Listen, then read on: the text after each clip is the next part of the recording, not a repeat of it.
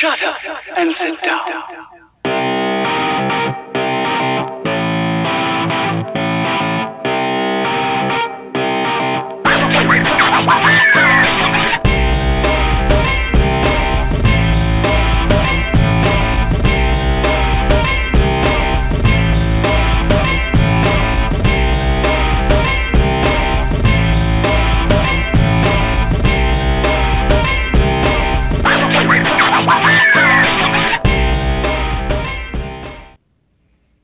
Hello, everyone. Good Lord, LiveJournal. You know, when the Russian company bought them years ago, I backed up to Dreamwidth, but I never really took it seriously. And then when the servers changed in December and all the servers from LiveJournal were moved, all the content was moved into Russia, it was like a blip on my radar, of course, and then the new TOS came out, Terms of Service, and I'm like, whoa, that's a whoa. That's a whoa for me. And I didn't know quite what to do with it, so I backed up Dreamwidth again, and then I thought about it, and I made all my entries private so I wouldn't hit that mass media number, because I do. On the average day on LiveJournal, even my old content, I was averaging between 2 and 3, sometimes 4,000 visits a day. That's not counting the Evil Author Day community that Jillian and I have together, where we statistically averaged during Evil Author Day itself, during that week, we had 20,000 hits, which automatically qualified that blog as a mass media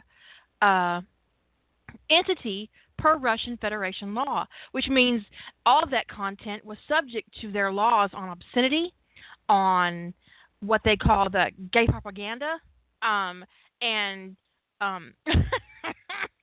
I don't know what they would do to us, if it would just be a deletion, but also if you're qualified as a mass media outlet, you're not allowed to post anonymously. So if Jillian and I had not moved our content, because at one time or another we have both paid into LiveJournal with various payment options, there is every chance that LiveJournal has our legal names and could have put our real names on our accounts for that group because we had exceeded the number and had become a mass media outlet. Now, for those of you who think those of us who immediately bailed on LiveJournal are hysterical and we're making a big deal out of nothing, I'm going to tell you right now, I think you're a fucking moron. You are a fucking moron. And if you think the TOS that we had to agree to on the 4th of April is the same one we had to agree to last year, you are an idiot. You are a fucking idiot. I can't even tell you how stupid you are. And if you don't think they're the same thing, but you're not moving anyway, and you post all that gay porn, and you think they're not going to enforce it, when your LiveJournal disappears and all your work goes away and you have to run around the internet and hope, and all your comments are gone, everything is gone. Don't come crying to the rest of us about your shit being missing, because you're a fucking idiot.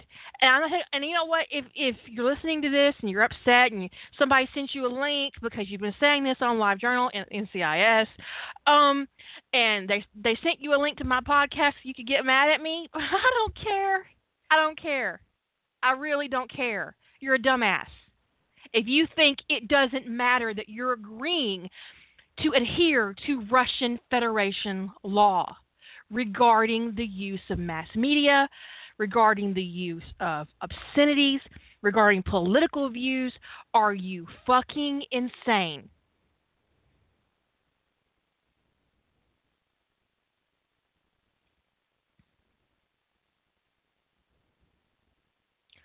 Are you? And even if you do have paid account and you think you're covered under the original terms of service for San Francisco, when you signed in that day, and you had to agree to the new TOS, you agreed to it. You had to agree to it to do anything, to read anything, to look at anything, to post anything, to export your content. You had to agree to it. You agreed to the new TOS. You agreed to adhere to Russian Federation law. You agreed that if your blog became a mass media outlet, which means 3,000 visits in a single day, that you can no longer post anonymously, which means that LiveJournal would have the right to put your real name on your account. That's what you agreed to. And moreover, whatever they put in the English TOS didn't even matter because it wasn't binding because it was English.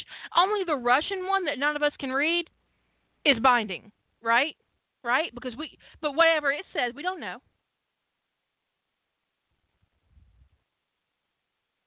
So don't call us hysterical. Don't call us crazy.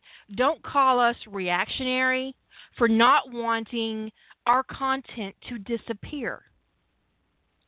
And if you do that, I will eventually stop calling you an idiot for thinking it's the same TOS that you've already agreed to. And if you happen to get a letter in the mail 6-7 months from now where you've been fined for obscenity by the Russian government, don't come crying to me. I'm not saying it will happen. I'm just saying that it might. You don't know. But moreover, what's really going to happen is they're going to go through. I think you've probably got about a 30-day grace period. And at that point, they're going to go through and delete any single account that violates their obscenity laws in Russia, which means anything with gay content is gone. Anything with explicit sex content is gone. Anything with a political opinion is gone. And you'll think that whole strike-through mess in 2006 or 7, it's going to be like a fucking Disney movie compared to what's going to happen. And those like Jilly has a great point. I'm going to bring her on. Lay it on them. Are you there? Well, I know a lot of people have permanent accounts. And you have to bear in mind that those permanent accounts generate no revenue for LiveJournal, especially the new company, because that was pre-Sup Media. So those permanent accounts that are keeping people there, they don't get ad revenue for your account. You're not buying anything. You've got the same perks as people who have paid accounts. So those permanent accounts are almost a liability for them. So I know a lot of people are staying for those, but you're actually better protected probably if you actually have an actual paid account than if you have a permanent account. I mean, if they want to free up resources, they can just target those permanent accounts for any violations of the terms of service because you're not bringing money in. Which could be anything up into including gay content, a political opinion expressed in a fictional story, sexual and a political content, opinion, a political language. opinion, according to Russian law, is just simply as minor as that homosexuality is okay. It's considered a political opinion, right? A divisive political opinion. And considering we're talking about a country who regularly kills people who disagree with them, their own people, just keep on calling us hysterical. We'll be over here on Dreamwidth with all of our shit that didn't get deleted. I mean, I readily your admit, shit's I'm gone. totally on board with all of you people who feel like LiveJournal is easier to use than Dreamwidth. It is. But I think it boils down to considering the fact that LiveJournal and Dreamwidth are built on the same open source software. Mm-hmm. What you're looking at is just something you get used to. Because when I first moved into LiveJournal, I didn't know how that shit worked. It took me 5-6 months to get super comfortable with their interface. And I say 5-6 months from now, I won't even stumble on Dream with. It's just what you get used to. Yeah. Because it is a matter of comfort. That is why people stay. It's completely a comfort thing. And if people, if people want to stay because they have a permanent account and it's a financial concern that they can't afford a paid account or whatever, or because they're comfortable and they don't like learning new things, just own the reasons why you want to stay. Just say, this is why I want to stay, and I don't care about these other issues, these things that I'm staying for. But to make everybody else seem like they're being hysterical, because you weren't prepared to get out of your comfort zone is bullshit. It's dumb bullshit. I know I'm hurting people's feelings. I don't care. I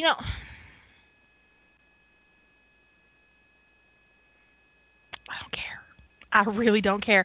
It's just so infuriating for people to lie. And for people to say, not you personally, Jilly, but I know you wouldn't say this. I know you didn't say this. For people to say that the TOS has not changed is a fucking lie. And either you actually believe that shit because you didn't actually read it, or worse, you read it half-ass and didn't understand it and assumed it was the same, or you read it, you know it's different, you know it's bad, you don't want to move, you don't want any of your other things to move because you're comfortable, like Julie said, and you purposely go out and lie about it. You're doing everyone a disservice, including yourself. Because then what happened the first day when I started looking at reading the user agreement, and I was wondering about what was going to happen to some of the communities and Fix Finder groups and stuff. It's like it's hearing over and over and over again the term the user agreement isn't any different, nothing's changed. And people told me, they said, I read the whole thing and there's no difference. And so you call people on that and you say, okay, well there is a difference, and they come back with something in this vein of, well, yeah, but we all agree to these kinds of terms of service. They're boilerplate. They're not going to do anything. I said, okay, you're banking on boilerplate. And we may agree to this stuff in other countries, yes. Maybe I agree to something for some company in Japan that's very similar or whatever. But it's actually not the same thing as agreeing to some terms of service to be bound by Japanese law or whatever. Yes, and somebody even brought up in a post about obscure laws in the United States, that when you agree to a boilerplate user agreement to be bound by your own local laws, that if you live in some states in the United States, that you could be inadvertently breaking the law, and that technically that's a violation of the user agreement. And trying to minimize people's concerns about the Russian law thing with that kind of bullcrap is just garbage. That is just especially since in Russia you can go to jail for advocating for gay rights. Not even being gay yourself. If you advocate for gay rights in Russia, you can go to jail if you survive long enough to go to jail. Right. So like those old blue laws on the books in some states that say that you can't own a dildo or something like that. And if you talked about your dildo collection online, would you be technically breaking the user agreement of your locality based upon the laws of your locality? Well, yes. But anytime those kind of laws, A, nobody enforces those laws in the United States, and B, anytime those kind of what we call blue laws do come up in some obscure situation, they don't survive going to federal court because they're discriminatory and they invade people's privacy. And they're not constitutional. Yeah, they're unconstitutional. Right, and unconstitutional laws. I actually happen to live in a Russian Federation state with law blue laws. These are, huh? I actually live in a state with a couple of blue laws. In our state, in my state, you cannot buy a dildo, but you can own one. You can buy novelty sex items, but you can't buy novelty sex toys. So when you go to a novelty sex store, of which there are 3 within, 25 minutes of my house. How do I know? I've been there. One's got a drive-through. Not kidding.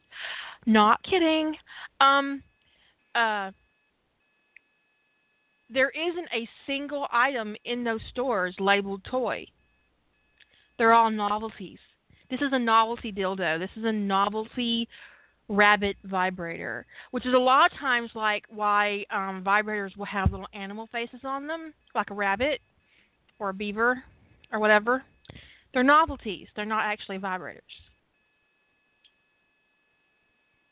If you happen to do something with it that they didn't intend, that's not wink, their fault. Right. It's not a toy. This is not meant to be used. It's meant to be looked at. It's an item, not a toy. But no, seriously, that's how they get around those laws. And there's all kinds of sex toys and shops and porn stores and bookstores. I mean, it's everywhere. It's just tongue in cheek around the law. Because they can't really enforce the law, But this is different. This is right. you agreeing, and beyond the legal ramifications of that, if you have a job where you have a security clearance, if you have a job where you are bonded, if your spouse is in the military, do you really want your legal name to be on some list in Russia for violating obscenity laws? Think about that. Do you want to be accused in your legal name of obscenity by the Russian Federation?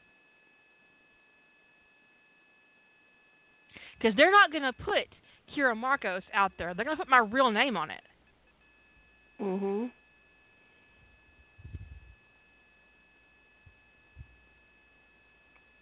Because they have it. And even if you've never paid for anything, right? If you've never paid for anything on LiveJournal, have you logged in with your own IP address? The one you pay for? If you think they can't figure out who you are, you're confused. I'm just, and see, the thing is both my blog on LiveJournal, and our EAD community would have qualified as mass media outlets because of the amount of traffic I got on both. I mean, I had 2,000 friends. So I put up a link to my website for content. That entry hits 2,000-3,000 hits. I'm immediately a media outlet. Permanently. It's not just one entry, it's the whole thing. It only has to happen once. And once you're qualified as a media outlet, that's what you are, and you can't post anonymously anymore. I'll log in one day, and it's not Kira, it's my real name. Or worse, if I don't change it to my real name, they arbitrarily delete all my content.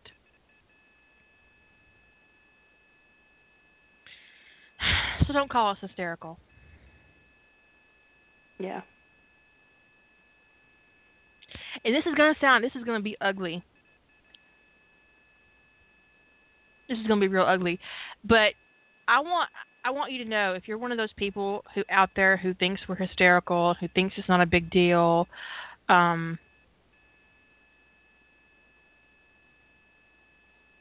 thinks that we're being crazy and reactionary, when they delete your shit, I'm going to find it really funny. And it's not if they delete your shit, it's when they delete your shit. Because all they have to do is get on their server with a filter and look for words like cock, fuck, and you're done. You're 100% done.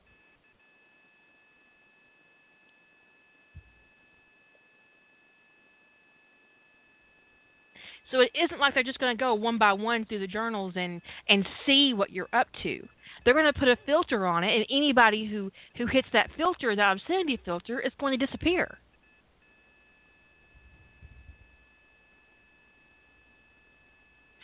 If you write about chickens and you call the rooster a cock, that filter is going to hit it. And they're not going to click on your entry and translate it into Russian and make sure you're talking about chickens. They're just going to delete your shit. It's just going to be gone. And I'm going to be really amused. I'm going to feel bad for you too, but I'm going to laugh. It's kind of like when your friend falls and you laugh and go to help them at the same time.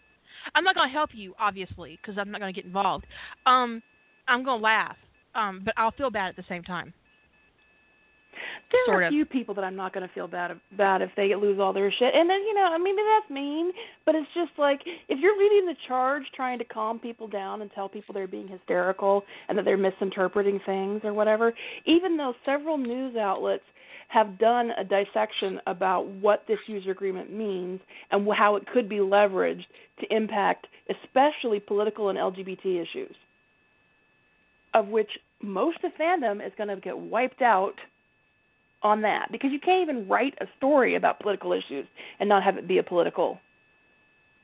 I mean, you can't have political content even in a piece of fiction under that user agreement. So, if there's a couple people who are, like I said, they're out there trying to make people seem like they're overreacting, and they're, in my opinion, misrepresenting how damaging this agreement could be, or they're saying things like, well, it could go that bad, but it probably won't. This is a business after all. But what they need to understand is that there are plenty of so-called businesses in Russia who are basically propaganda engines for the government. And if you think the LiveJournal platform isn't right for that, you're not paying attention.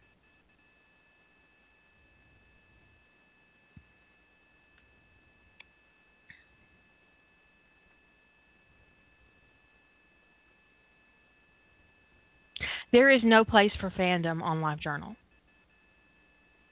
And you need to bail.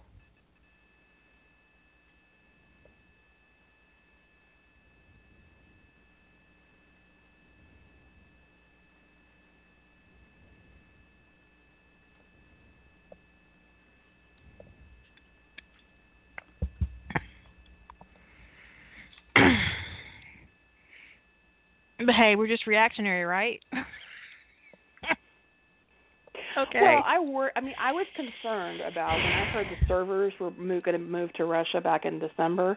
I actually didn't really perk up too much when a Russian company bought LiveJournal. I wondered what that would be like. And we all noticed that there were immediate issues from that. Like, every time you go to a support page, everything was in Russian. It was like, okay. But we... I wondered what was going to happen, why they were moving the data to Russia. What did that get them, other than this? And as someone pointed out in one of the news articles I read yesterday, the point of moving the data was that it was closer to the people who wanted to look at it, not closer to its users. People who wanted to spy on the data, so to speak. But this is just, this is the fallout of them moving the data to Russia. And it's just something I can't live with. And it's not an act of hysteria. And if they don't delete a single fandom account, it's still not an act of hysteria. I don't believe I don't believe for a minute that there will not be a single fandom account deleted because of that user agreement. But even if that didn't happen, even if I was totally proved wrong, it still wouldn't be an act of hysteria. Because you can't, when somebody says your content blatantly on the face of it breaks the user agreement, but you should bank on the fact that they're not going to enforce it, which is what all these people are saying who are telling people they're hysterical. What they're saying is your content breaks the user agreement, but bank on the fact that they won't enforce it. Relying on that kind of thought is just stupid. I mean, maybe it's right, but it's still stupid. It's kind of like,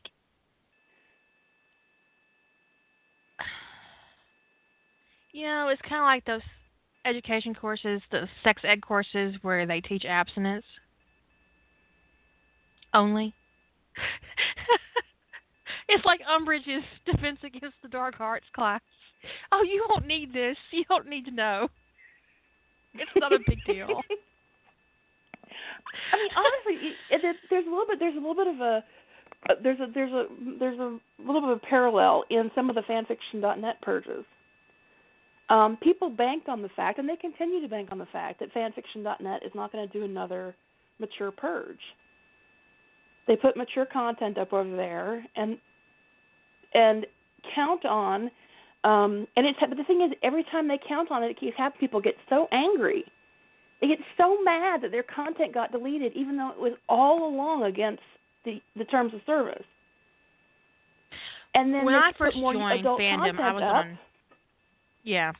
I was on fanfiction.net, and early on, I was totally within their TOS, but it didn't take long, obviously, for me to go over that. So I was like, oh, okay, I can't be confined here, and I really didn't even know what it was. I really didn't even know. I didn't know something about fandom to really understand that I was not in a good place to begin with. So I moved to WordPress, and I took all my content off, and I got a whole bunch of grief for it. And I'm like, are you fucking kidding me? Because I was violating the TOS left, right, and center. They could have deleted my content at any time, and then you wouldn't have any access to it at all. Seriously. Right. And people would just be so outraged when their content was gone one day.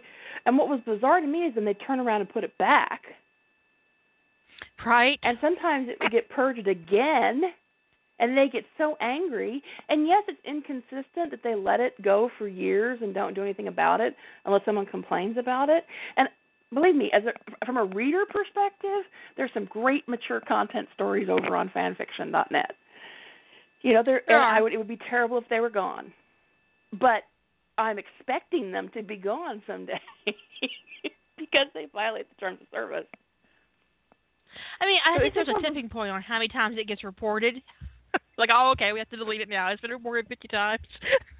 Or whatever, you know. They tend to do these, other than people complaining, they tend to do mass purges over there. It's like, okay, it's time to get rid of a whole other bunch of mature stories. Everybody and it's probably stories that have been see how reported. many we get. Yeah. See how many times we can find pussy on the site.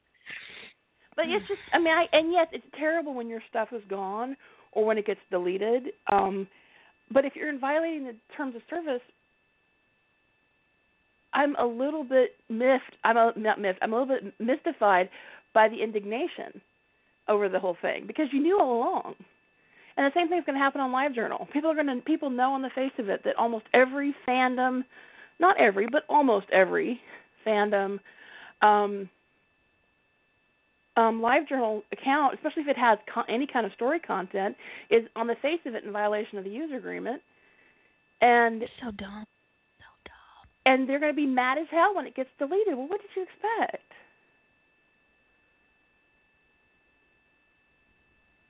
It's so dumb it hurts my feelings. Yeah. I mean, I don't. Oh, I read a post where someone tried to point out that that there's a perks to this for fandom. They didn't say it kind of directly, but they talked about the fact that there's not these DMCA issues when the servers are in Russia, that they don't have to comply with DMCA takedown notices and stuff. And they said, which is not, and they pointed out and I don't think it was just a weird issue for them to bring that up, but it was almost kind of like, if you look at this is kind of good for us. It's bad for content owners, but it's kind of good for fandom if DMCA notices aren't honored on LiveJournal now. And I head tilted so sharply I almost sprained my neck. I was like, why is that an issue? Yeah, but how can you make that a positive? What? Even I'm going to tell you right now, even if I wasn't writing predominantly gay porn, and even if I wasn't pro-gay, if I wasn't politically minded, even if I in no way would violate their TOS, I have a real problem agreeing to be subject to Russian Federation law.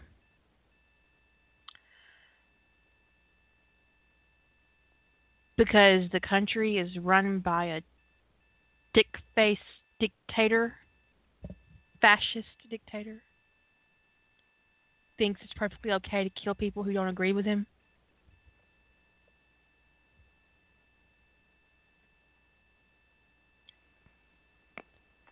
Who knew?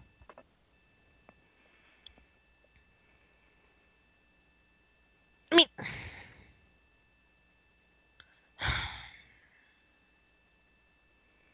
It's a terrible thing. So I actually got ahead of the mass move. So my personal journal moved really quickly, like in under an hour. Of course, it took Evil Author Day about 15, 16 hours for the entries to move, and then another 10 for the comments to move.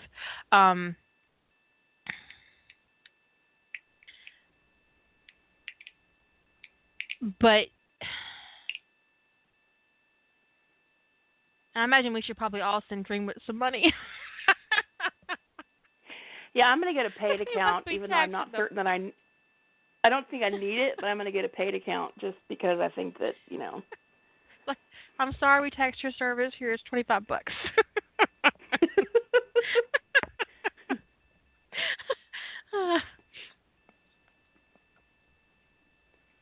But it's just like all I moved over. I had 2 communities that I deleted, just deleted wholesale, didn't move them, because one of them was way old, and the other one I had never really gotten launched right, so they just got deleted. And my own account, I went through most of my posts. I had long ago switched all my posts to private, and I just decided not to keep any of them. So all I moved over were my user picks, and it took like a minute.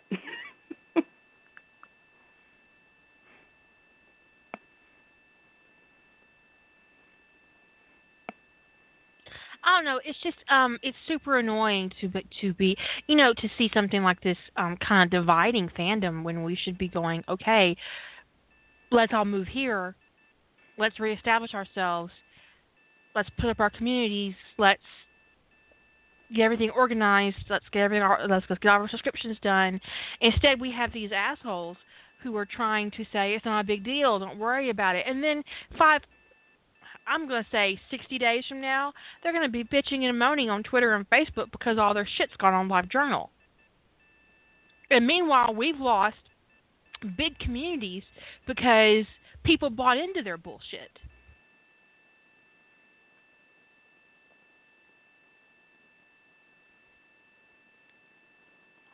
Some communities already have a mirror. Some communities always had a mirror. And some communities aren't planning on moving. They're not planning on it. So,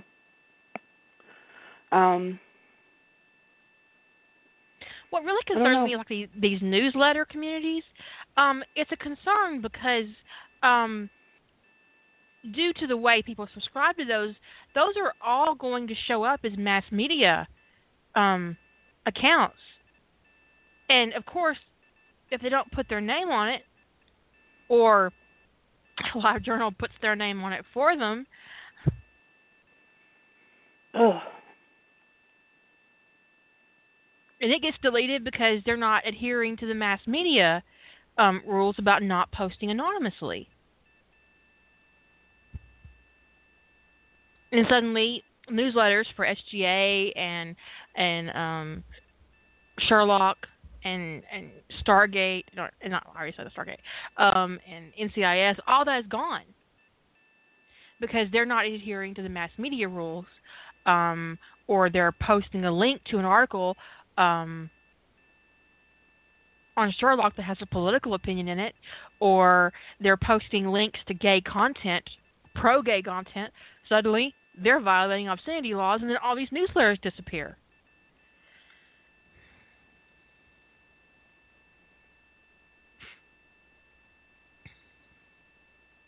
Yeah, it's going to be the community.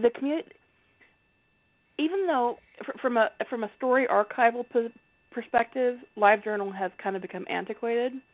A lot of people, especially new writers, tend to not embrace LiveJournal as their posting media. They tend to use an archive or go to WordPress or whatever to run their own website, especially something that doesn't have LiveJournal's posting limitations. But there's still a huge part of the fandom community that the backbone of it's on LiveJournal. Like we talked about the newsletters, the FicFinder groups, all of the Bang groups, the kink memes, all of that stuff is still hugely, I mean, some of it's mirrored on Dreamwidth, and some of it is a minor percentage is only on Dreamwidth.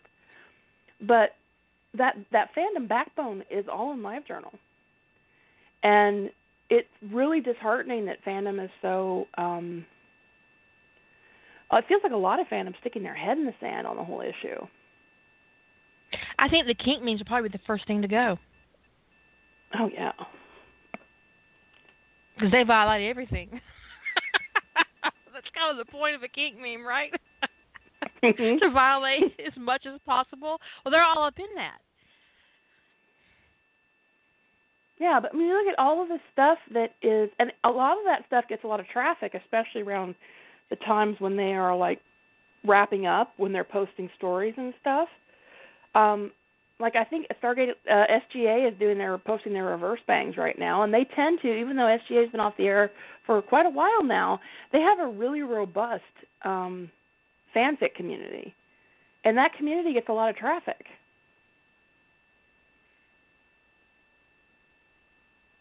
So what happens when these things if they start vanishing, if they don't have mirrors on Dreamwidth? And here's a question. If you post content to a community and your individual entry hits 3,000 hits, you've pushed the community into a mass media. But what about you personally? Does your pseudonym on LiveJournal suddenly become a mass media entity? If you post something obscene or politically motivated, a comment somewhere on somebody else's journal, is that enough to get you deleted from LiveJournal completely? I mean, I think Americans are actually really used to saying whatever the hell they want. Mhm.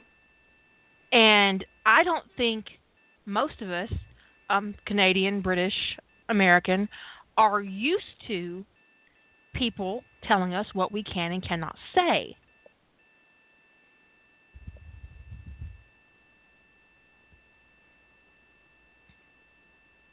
And we can say, we don't like this, we don't like that, we think this sucks, we like gay porn, we think gays should be able to get married and adopt babies and puppies and have beautiful wedding cakes. And suddenly, your ass is banned from LiveJournal. And as far as you're concerned, you've not broken any law in your country, but you violated the fuck out of Russian Federation law, which you agreed to adhere to when you agreed to that TOS when you logged into LiveJournal on the 4th of April. Yep. You agreed to follow Russian Federation law. And even if the being bound by Russian law doesn't particularly bother you, which, whoa, dude. Dig deep. That doesn't. It is so underhanded the way they rolled out that user agreement. Instead of giving people time to peruse it and decide if they wanted to accept or reject it, or they had 3 days to accept it or something, some kind of heads up about what was going to be in it, you had to accept it if you wanted access to your account again. And it's not like you could say no and then go to Dreamwidth and import it. No, the import feature bounces off an unaccepted user agreement. We discovered that. Yeah, so you had no choice but to go back over to LiveJournal, agree to their TOS, and then import all your shit. The only way to not agree to that user and agreement, then I went and deleted. The only way to not agree to that user agreement if you have a LiveJournal account is to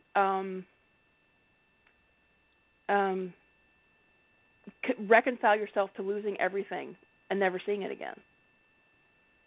You can't even get in to delete your account.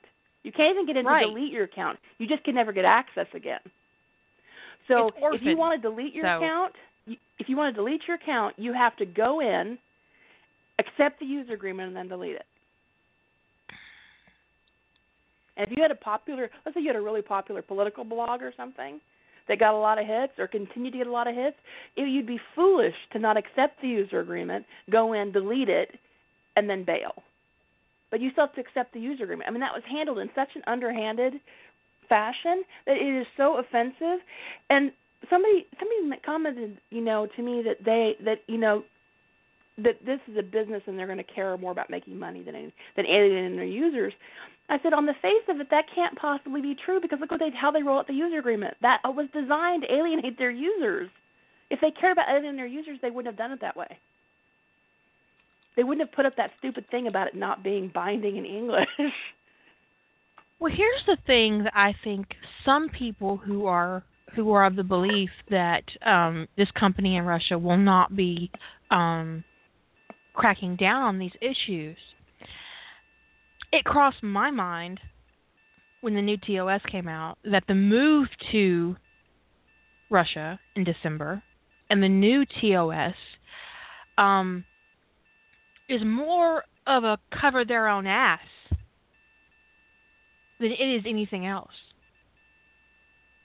Because somewhere along the line, they're going to have to answer to someone else in their country, their government, about why they have on their servers, on their sites that they own, gay content, pro-gay content, pro-political content, content that criticizes Putin, people putting up pictures of Putin makeup, which apparently is illegal in Russia, by the way. Who knew? We all knew. I wonder how he feels with that gay picture of him and Trump on the horse. He probably is not amused. So, think about it that way. They're not going to make a stand for you and your gay porn.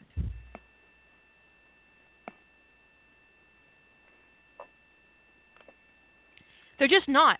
They're not going to face their own government and be charged with obscenity and the propagation of pro-gay materials and political content that disagrees with Russian principles.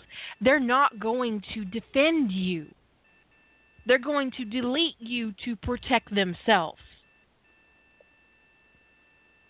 And that's the bottom line. Mhm.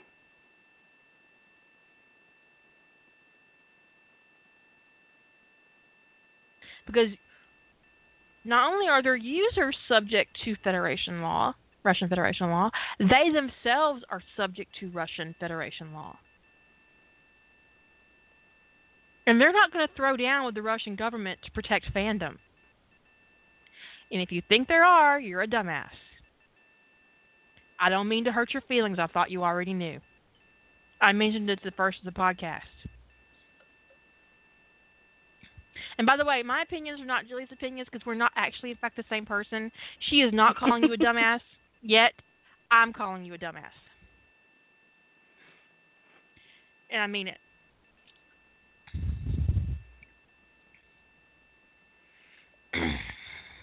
The people I'm the most annoyed with are the people who want to stay and are misrepresenting the user agreement to make it seem like it's reasonable for them to stay.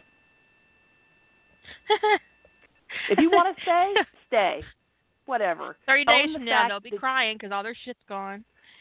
Just own the fact that you don't want to move, that you don't care about these issues. Fine. Fine. But to misrepresent what is going on to other people to make it look like you're reasonable for staying is bullshit. Yeah, I do agree that LiveJournal is a propaganda machine in the making. And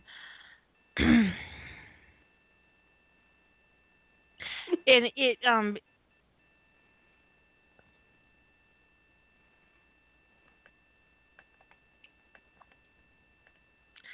I think they bought it for that purpose, and yeah, it's and they want to purge content that interferes with their purpose or endangers their purpose or breaks the law in Russia because they're not going to keep your content, people. It's not a matter of ignoring it. They don't have a choice. You know, I have to say, I think that the timing of the data server move is very suspicious. Isn't it? They bought LiveJournal 10 years ago. 10 years ago they purchased LiveJournal. And they moved it right after Trump gets elected? Doesn't that seem a little peculiar? A little. A little. But they're not going to risk themselves or their company on you. They're not going to keep your pro-gay content. They're not going to keep any of your gay content. They're not going to keep any of your explicit content. They're not going to keep any content that has a political opinion that will offend Putin, because they're not going to risk being jailed or fined for violating Russian law. Especially if you have a permanent account. They have no reason. If you're free or permanent, they have zero reason to go to bat for you. Not go to bat for you, to even take a risk on you. It's not even a matter of them going to bat for you. They have no reason to take a risk on something that doesn't improve and doesn't bring them revenue.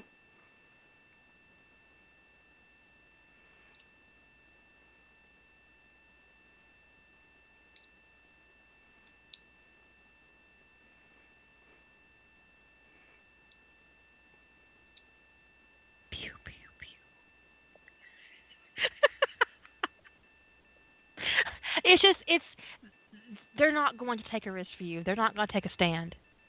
So, you need to move your shit.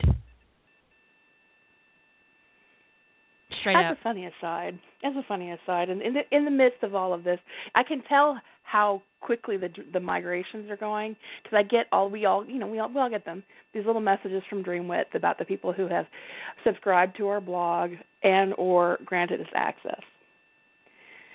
And usually they come in pairs. The person subscribes to your blog and grants you access to their blog. And then you go back and you do the same thing, right? So a little quid pro quo, whatever. It amuses the hell out of me. Now, sometimes people just subscribe to my blog, but they don't grant me access to theirs. It's sort of like saying, hey, if you want to subscribe, go ahead, I guess. I don't know. But anyway, but what amuses the hell out of me is when somebody grants me access to their blog but doesn't subscribe to mine. I'll tell you this. I sweeping through and dropping a gift. I have subscribed to very few people, but I'll grant anybody access who grants me access. But I had 50 or 60 yesterday. I haven't looked today. I was. Let's see. I have six new ones. So that's people who have poured it in. I just found it very amusing that somebody would just. And actually, I don't recognize anybody by their username. Some of these usernames I do not recognize, right? So some of the names are not the same between the sites, or they're not a name I know people by. So it's just hysterical when somebody grants me access, and that's it. They aren't subscribing to my content. They're just letting me know that if I want to come see their content, I can. Sometimes there is a one-way thing there going on, but it's usually the other one way. You know, like I subscribe to somebody who doesn't subscribe to me. That grant access thing is like the DreamWidth's version of friending. No, that's subscribing. Well, subscribing isn't the same thing as friending, because subscribing gets you get content, but you wouldn't get private content, whereas mutual access gives you private content. Right, but if somebody just gives me access to their blog but doesn't request access to mine, I don't get requests to access mine. No, you have to grant it. Right, I get two. I get grant access. Well, I've been given access and a subscription, right? But I think the mutual access thing is like friending on DreamWidth. That's kind of how I saw it. Because without that access, they can't read friend-only or private, friends-only entries are only available if you have access to the journal. So it's like saying, but subscription is, you get notifications in your read panel, your reading page. And you also can get notifications in your inbox when someone posts something new.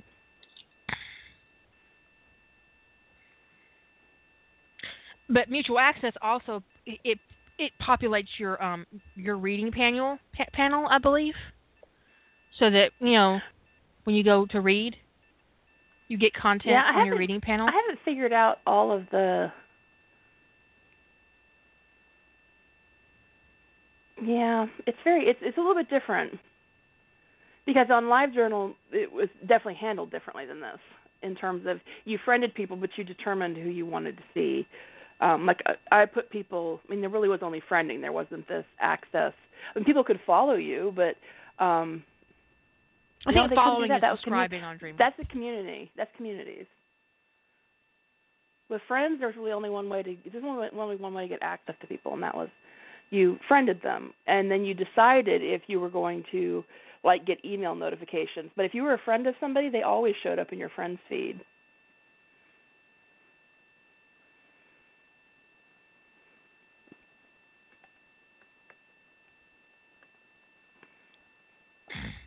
I don't know. Well, we'll figure it out. We'll get there. All right, so there's a couple of wise asses on the podcast who just went and granted me access. We see you. But I do think granting access is friending, and subscribing is like notifications. And I think that if you're granted access, that you can go look at their journal. But I'm not sure how the reading. I think the reading panel is just your subscriptions. We obviously need a manual for Dreamwave. We do. We're still trying to figure it out, but we will conquer it.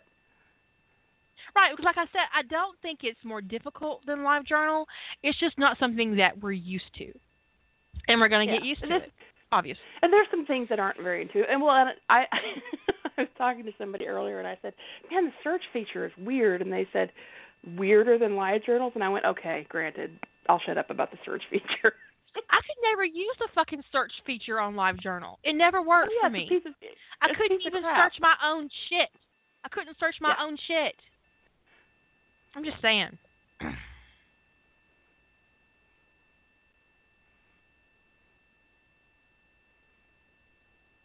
Anyways, today I had an MRI. I've never had. Well, that's a. Thought now I know what you. I had an MRI. What you need the value for. I thought as a teenager I had an MRI, but I was mistaken. I had something different. I don't remember ever having that experience in my life. I'm going to tell you a story. I had this reoccurring nightmare where I'm stuck in a cave. And it's a big circle room, a big room. And there's lots of room in it, and there are all these tunnels. These little tunnels that are in the wall. It sounds like you have had an MRI, probably when you were a kid. No, I think I probably did have a CT scan when I was a kid. The only time I've ever been in an MRI is when I had my bone biopsy and my butt was exposed. Remember the mooning? Yeah. Ah, yes. But that was different because it was just my butt, and it was actually really wide open because they were going to do surgery, so they had to have room to get in there. Anyway, so I had this recurring dream where I'm in a cave. The machine was really wide open. I was like, the way that came out was like, it was just my butt, and it was really wide open. And I was like, you're very it felt that way. about that. It really did. It really felt that way. It was a fucking work of art. My ass is a work of art. Anyway, so I'm in this dream, and there are all these little tunnels, and up in the roof, I can see the sun. So there's light, right? So it isn't dark, but I can see every detail of this cave, where I'm at, where I'm stuck, and each tunnel has light at the end of it. So one of them has to be my way out, right? But I keep crawling up into them and getting stuck because it gets too small for any human, except maybe a tiny infant who can't crawl, to get through. And then I have to back out and try again. And I keep losing track of which ones I've been up and which ones I haven't. So in the dream, I always start marking them, and I mark them one by one. And it starts out like there's 10, but after I have 10 marked, there's 10 more that aren't marked. And it goes on and on and on until I wake up. And it's nightmarish. I mean, it's a really stressful dream to have. And today, now I would have told anybody that I conquered my claustrophobia decades ago. The doctor mentioned during my brief visit that she could prescribe me something for anxiety if I thought I needed it. I was like, no, I'll be fine.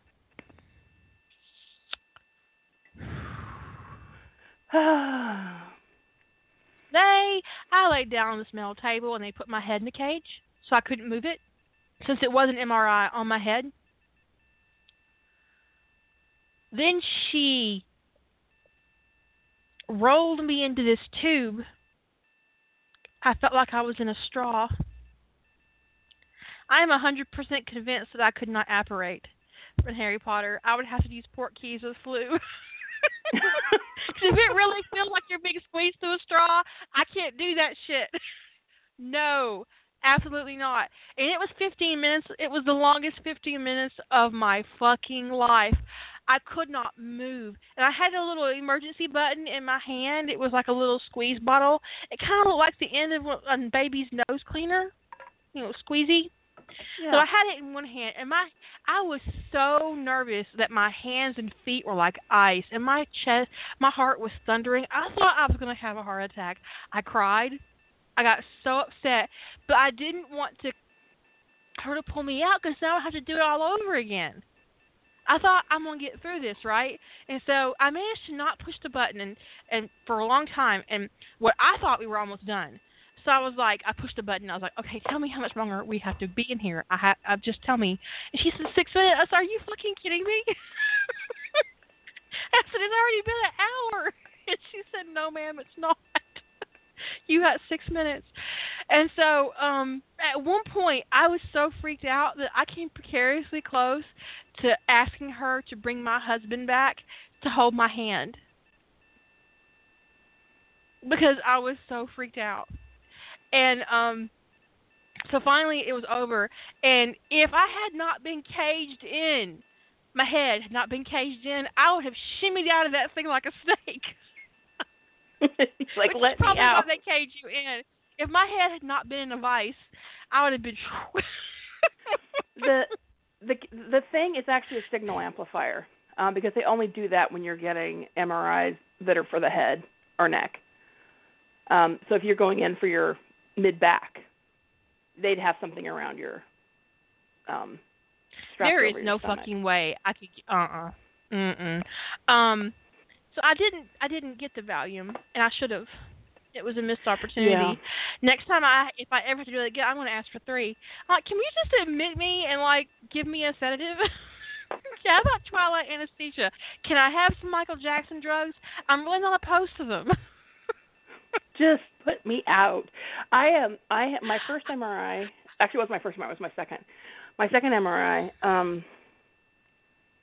Because we didn't get an answer from the first one, so go to do the second one. And they had one of those portable trucks, because this was early in MRI technology days, and before they had open MRIs. I only do open MRIs now because this experience with the MRI made me claustrophobic. And my MRI was supposed to be scheduled for an hour, and it was in one of those trucks that drove from hospital to hospital. And the table broke while I was in the tube. And we were partway through, about halfway through the thing, and I don't know what the deal was, but he said something like, if I pull you out when we get the table fixed, we're gonna have to, if I grab your ankles and we try to shimmy you out of in there, because I got big boobs and those tubes are small, and I could not see daylight for the boobies, and my tits are almost touching the top of the tube. Oh, mine do. Mine definitely touch the top. He said, if I pull you out, we're going to start over. But now they're like all, gravity. He said, if you can stay in there and you can stay still, when we get the table, when we get everything, we might be able to pick up the test from where it was. He said, I can't promise, but maybe. And we spent 2 hours of maybe. Maybe we can restart the test. Maybe any minute now it'll be fixed. Any minute now it'll be fixed. Any minute now it'll be fixed. And I was like, I am losing my mind. You have got to get me out of this thing. By the time they got the machine working again, he said, okay, we are going to have to start over. I said, no, you are going to get me out of this thing. You are going to get me out of this thing right now. I'm not finishing this. I was completely freaked out because I spent 2 hours stuck in that tube. It's like it was torture. terrible. So now I can only do open. Even open MRIs are still fairly restrictive. They're more restrictive than a CT scanner. I don't know why they call it open, because they are not that open.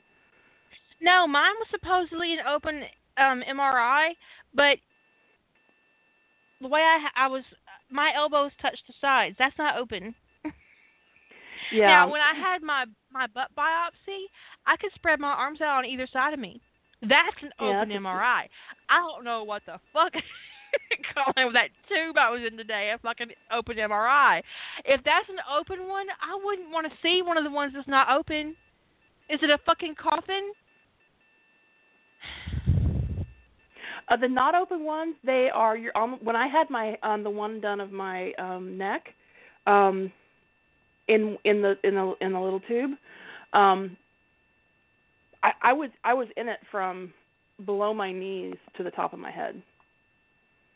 Oh no, absolutely. And what I don't understand is they were just doing my head. I don't know why I was in it from the waist up. Why couldn't I just be in it from the tits up? I'm just saying. Yeah, that would make sense. It would have been much less stressful for me if I had had more openness around my body. And I was shaking when I got out of it. I cried. I come out of it, and I come out to the waiting room. My husband was like, "We gotta go now. We have to leave now." I go get in the car. He was like, "What's wrong with you?" I said, "I can't be in the building with that thing." Well, it's not just because it's not just the confined space for me. Barb mentioned it's also the noise. They are so noisy, and even though you doesn't matter what kind of earplugs you got on. One of the places I went to actually put headphones on you and piped in music. You could bring in your own CD today. and they'd pipe in your own music. But it doesn't matter what, you can still hear that banging, and it's incessant for the whole time you're in there. I had headphones today. I listened to piano music. And what was really, I think, the most psychologically difficult for me is that in situations where I'm uncomfortable or where I'm in pain, I often retreat into my mind and write. Mhm. When I had to have my bone set in my foot, I wrote in my head. When I had to go through a ultrasound with my gallbladder, which was excruciating, I wrote in my head, and I got through it. I could not write today in my head. So not only was I trapped physically, it trapped me mentally too, and I have never had that particular experience. And I think that's the reason that I got so freaked out, because I've never had something do that to me. Even with a severe migraine, I can still write in my head. It's really relaxing to write in my head, which is why I chose it. That's my go-to, right? That's why it's okay. Give me some piano music. I don't need anything with lyrics, and I'll write in my head. It's just 15 minutes. I can do this. I could not do it. I have never. I mean, I had a root canal, conscious, and wrote in my head.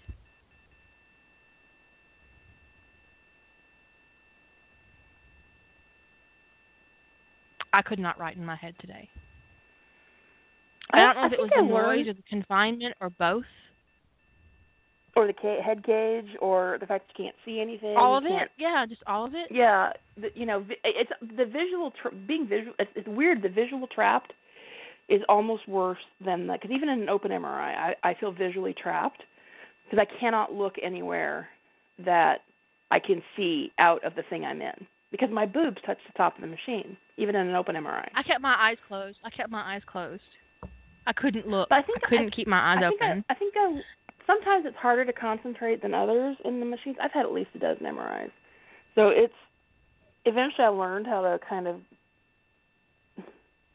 I guess, be able to get in my head despite the noise and the trap. But it's not, my last MRI, like Barb and I had the same experience with that. We had an hour and a half MRI, which was 45 minutes without contrast. And they didn't tell me this part till I was already there. 45 minutes without the dye, and then they pull you out, put the dye in, and do the whole test over. It's like, well, what do you mean? Because I knew it was with contrast, but I didn't know they were doing a comparison. So, well, the technician was really awesome. She at one point I got really upset, and she came in there and she rubbed my leg. She's like, "It'll be okay. Just take deep breaths. You don't want to have to do this again. You're almost done." And she was just really, but also she put a pillow under my legs to lower the pressure on my back, so it didn't hurt to be on that metal table, because she elevated my legs so that it wasn't putting pressure on my spine.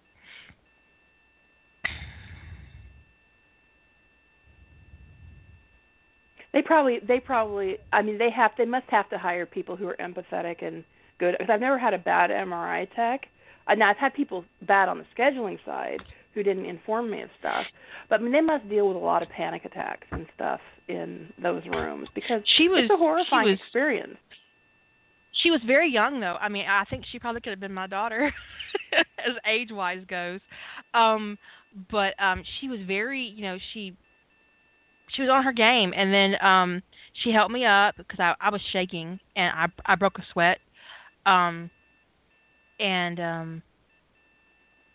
She just was really calm and, didn't rush me. And it was just, she was great. But the experience itself was terrible. And I never would have say to no be to Valium. conscious to have another one. I will never again turn down Valium. Here's the thing about that, people, to keep in mind. When someone offers you Valium in advance of an experience, take that as the warning it is. And depending on your level of regular anxiety, ask for more than one. Because the next time my doctor asks me if I want a Valium, I'm going to say, can I have 3? I won't drive. I remember getting a breast biopsy. I was 28, and I go in to the place to get the biopsy because I had a lump in my breast and turned out to be precancerous, which is the most terrible thing you can be told, because it's not actually cancer, but we're going to treat it like it is. Great, fantastic, thank you, precancer. Anyways, I go in to get it, and I sign in, right? And the nurse said the doctor has prescribed you 2 Valium if you want them. And I said, no, I don't need them.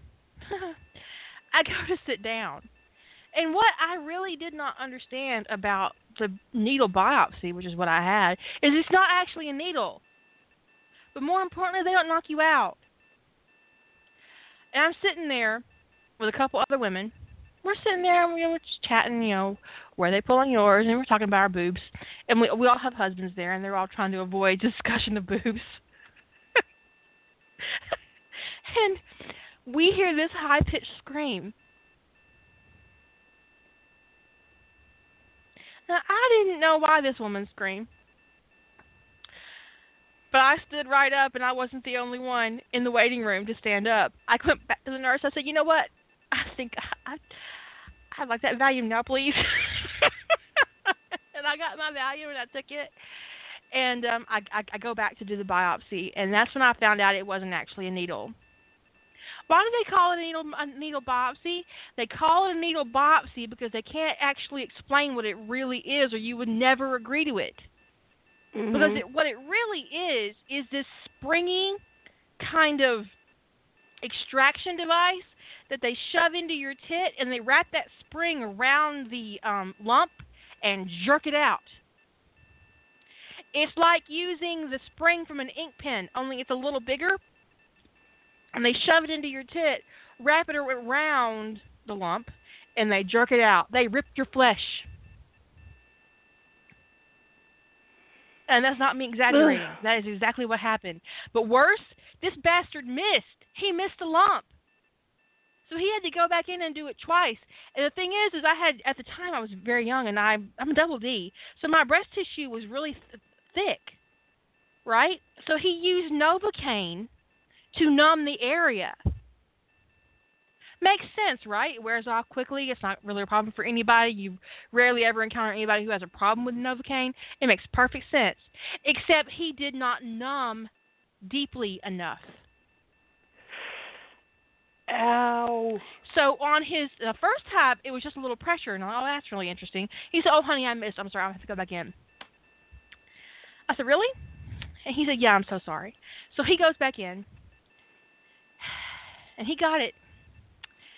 But the lump was deeper than the Novocaine. And then I realized why that woman had screamed, because I screamed too. And so they get me up, they get me settled, and they bandage me. They give me a little surgical glue, and it's like a little tiny little incision. Well, not anything big. It didn't even require stitches. And he told me they put a little dot in there so that future mammograms, they'd be able to see where the lump was, and they would see the scar tissue and would know what that scar tissue was. Makes perfect sense. Okay, so I'm sitting there, and the nurse is rubbing my back because it hurt a lot, and it hurt a lot after. He was like, so could you give me on a scale of 1 to 10 the level of pain you experienced when I extracted the material? I said, 1 being orgasm and 10 being your cold-blooded murder. It was an 11. And he said, okay, I'll just be going now.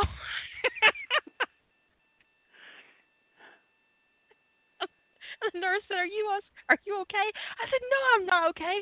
Go tell that asshole to write me a prescription for morphine, at least 2 pills. And she came back with a prescription. It wasn't morphine, but it was similar. And it was like, I think he actually gave me 6 pills. It was a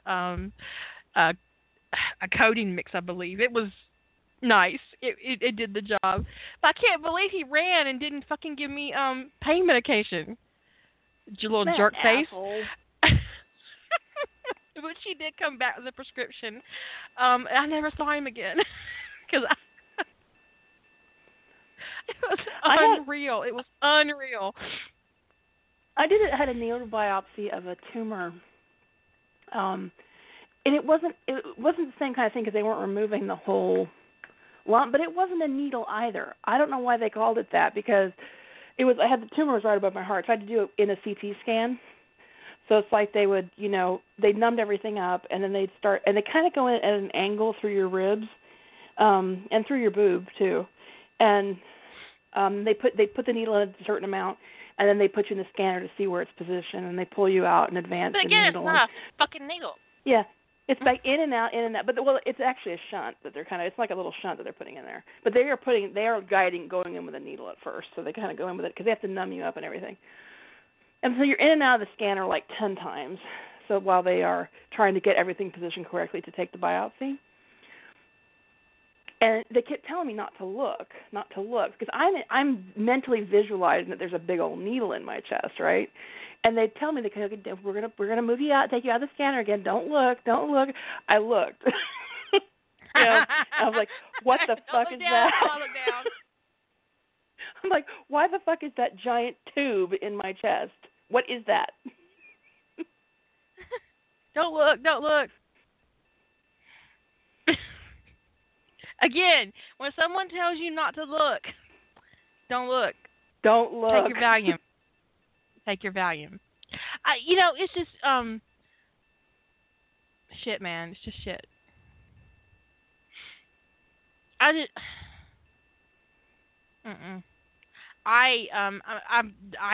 There is no way I'll ever be able to do another MRI. At least conscious. They're gonna have to give me some fantastic drugs if they want another one. I just don't think I can do it. But I didn't know what I was getting into. I thought I knew. No, I did not know. They can't do them completely sedated. Now, on the other hand, I will tell you that if you're doing an MRI of like your lower body, you go in feet first. I can handle that. Yeah, I had an MRI of my foot when I broke it, and he that was actually one of the funniest moments I ever had with a doctor. Is this podiatrist decided that my pain in my foot was not caused by a break, even though I hadn't had X-rays, and then it must be some kind of soft tissue injury, and so he ordered MRI without ever doing an X-ray. So I got the MRI first, and the MRI comes back with 3 broken bones. So that's when I learned you go in foot first. I think I've had I've broken both my feet, but I think I just had X-rays on both.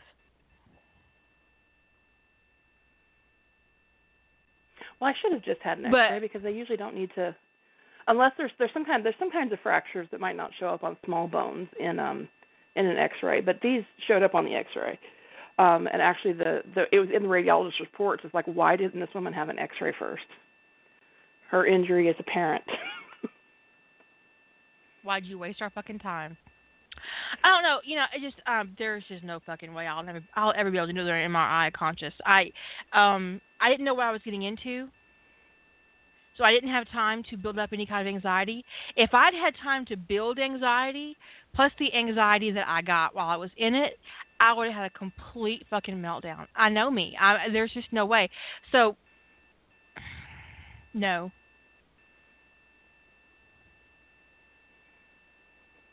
But they can do them under complete sedation.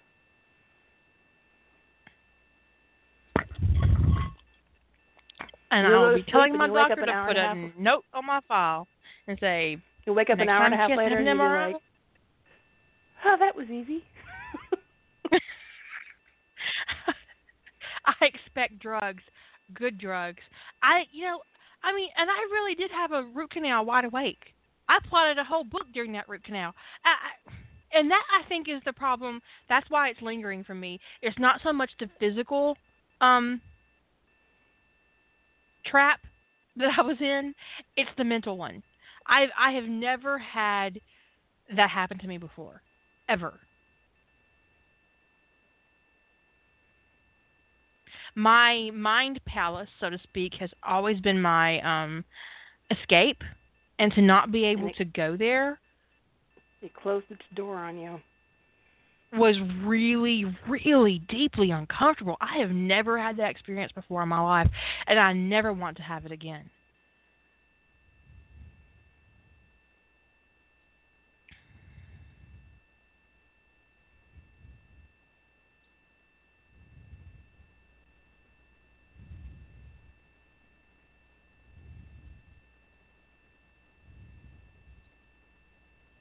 I woke up at the end of carpal tunnel surgery, and the doctor told me not to look.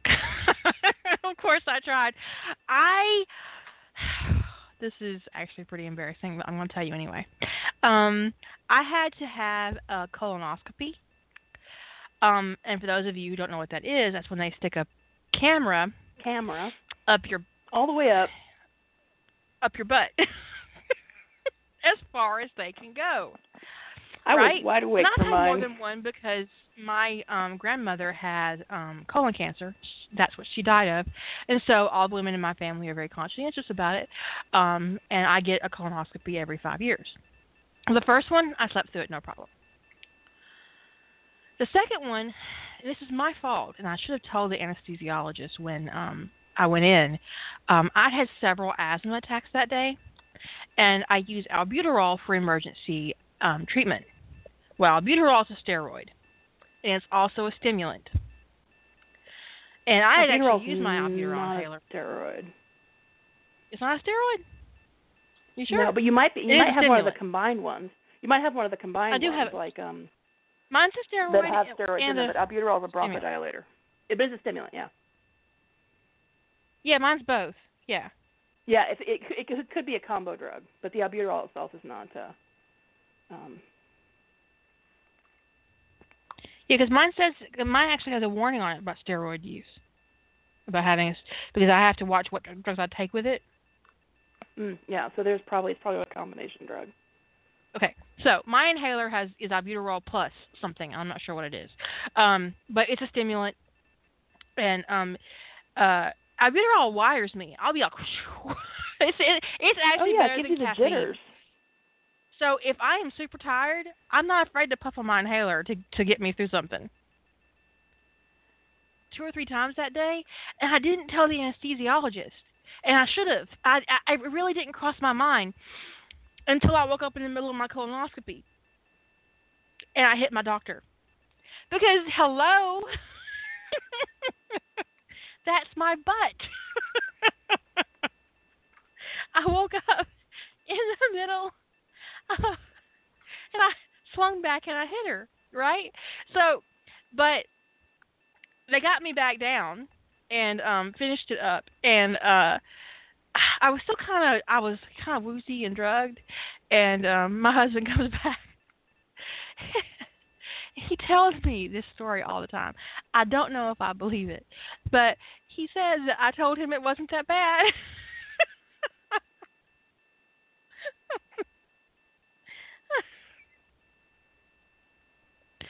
Who knows?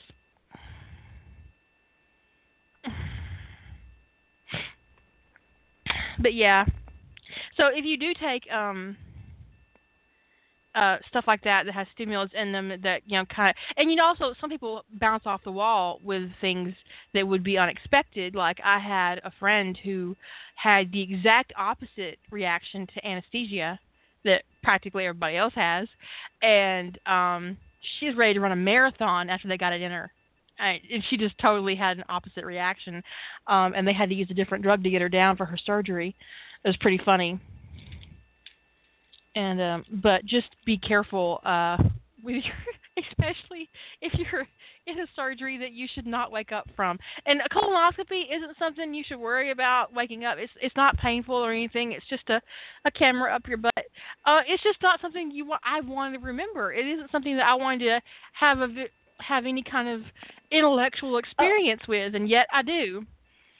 I remember both of mine in glorious detail because doctors never believe me that the sedatives do not work on me. As a matter of fact, they make me hyper. I have an idiosyncratic reaction to most sedatives.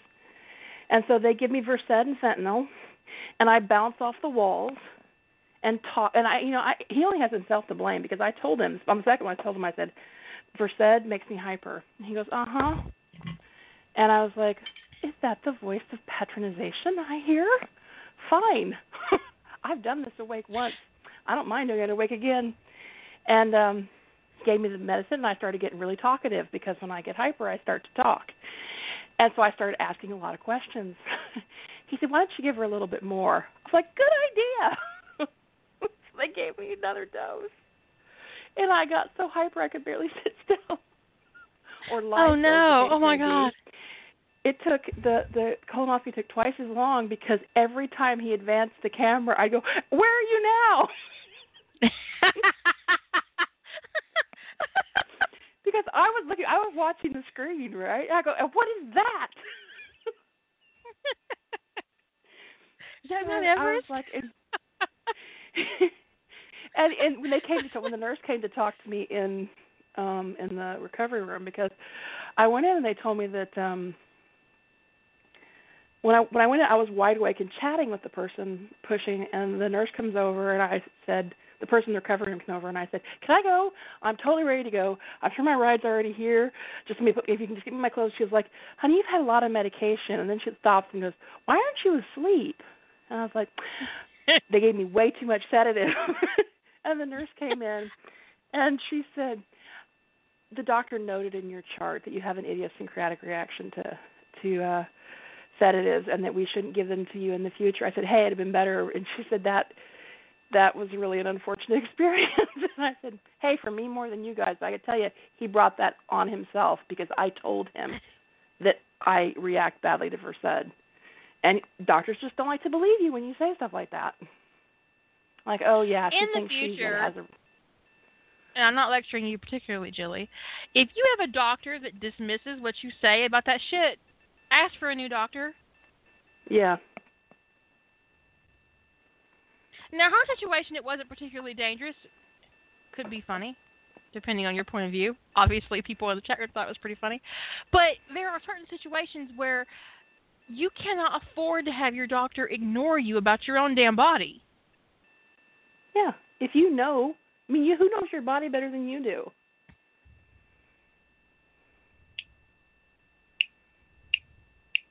Well, I had a nurse. The endoscopy too, but I thankfully slept through that. If I'd woke up in the middle of an endoscopy, I'd have cussed somebody out. I was awake. That's when they go down your throat. Yep. You have like a nightmarish experience with medical doctors. I just don't know what to do about you, Jilly. Well, there's not a procedure that I've had that you're supposed to be asleep for that I wasn't awake for because of this reaction to sedatives. There was one. Jackson drugs? No, there was one. I told one of the anesthesiologists for one of my, because I get these injections in my spine, and because they don't want to pierce your spine, they do them under, they have to do them under X-ray and all this kind of stuff, so they can actually watch where the needles are going. But anyway, so I do them fairly regularly. But the radiologist, even though the doctor's always the same, the anesthesiologist is always a toss-up. And the doctor, even though she knows the sedative doesn't work, they still insist on giving it to me. Whatever. But so he's actually paying attention to me when I'm talking. They call you the night before. They talk about your procedure and your medical history. And so I tell him that these sedatives don't do anything for me, and I'd rather actually not have them because they put limits on me for 24 hours after I've had them for medication that does nothing, right? So he said, oh, well, let me try something different. And he gave me, he decided that he would try ketamine as a sedative. He gave you ketamine? A lot of it. And it wasn't really working, so he gave me more. And the thing is, I've had ketamine before as part of a sedative, but not in the dose that he gave it to me. And I definitely was hallucinating, but I was not asleep. I was hallucinating, but I was not asleep. So I had a weird reaction to the whole thing where I got super hot and I started running a fever and just dripping sweat. I mean, the water was pouring off of me from some weird reaction to the ketamine. And like while she's still working and putting the needles in, like sweat just starts to pool on my back, and you could hear the drops hitting the floor as this water just starts to pour off. I mean, by the time they got me off the table, the sheets were completely soaked. My gown was completely wet. The gown that I was wearing, everything was completely soaked with sweat. And all I was doing was lying there. And it was some quirky reaction to the ketamine, which I had never had that reaction with the ketamine before. So either it was the ketamine by itself or it was the other medication they gave with the ketamine. But between the two, and so he said, well, did you find, so later he came to talk to me, he said, well, the sweat thing, he said, we don't want to do that again because, it was like an hour that they were having to give me IV fluids because I was pumping out, sweating so much. And I was running a fever about 102. And he said, I'm just curious, did you find it sedating? Did it feel sedating? And I said, no, not particularly, but it did feel, I could tell I was kind of hallucinating a little bit. He said, well, that's not a good thing. And he said, well, I think you just, you need to, he said, when you tell people that sedatives do not work on you, most class sedatives do not work on you, you are absolutely right. He said, because if we can't put you out with ketamine, I don't know what else we would try. Because we've had several things here. He said, and if the ketamine didn't do it, I don't know anything we could give you that is not actually anesthesia is going to work. So the only thing, so you can take anesthesia, you just can't do sedatives. Right. Can you do a twilight anesthesia? Nope. They've tried. I'm awake for the whole thing. So I get twilight with my colonoscopy.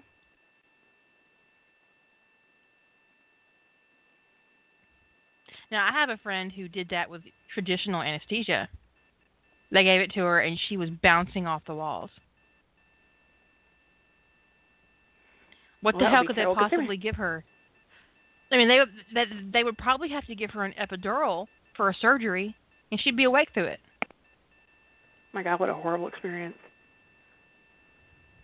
Because like a lot of my surgeries have been orthopedic, and orthopedic surgeries are very violent.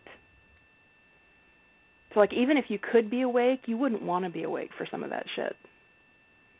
Right.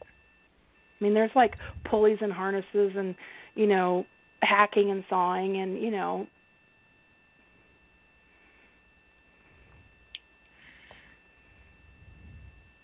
it's terrible. To have to be awake for that would be just awful. No, so I'm glad that anesthesia actually works, but no, nothing that's classed as a sedative or they use in twilight sedation actually does anything, except potentially have a paradoxical reaction.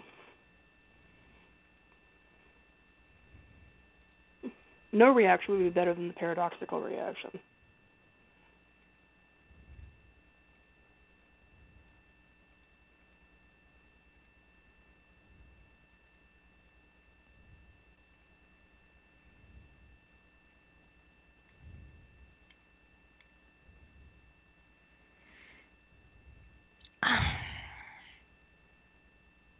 All this medical discussion is worse than the live journal discussion.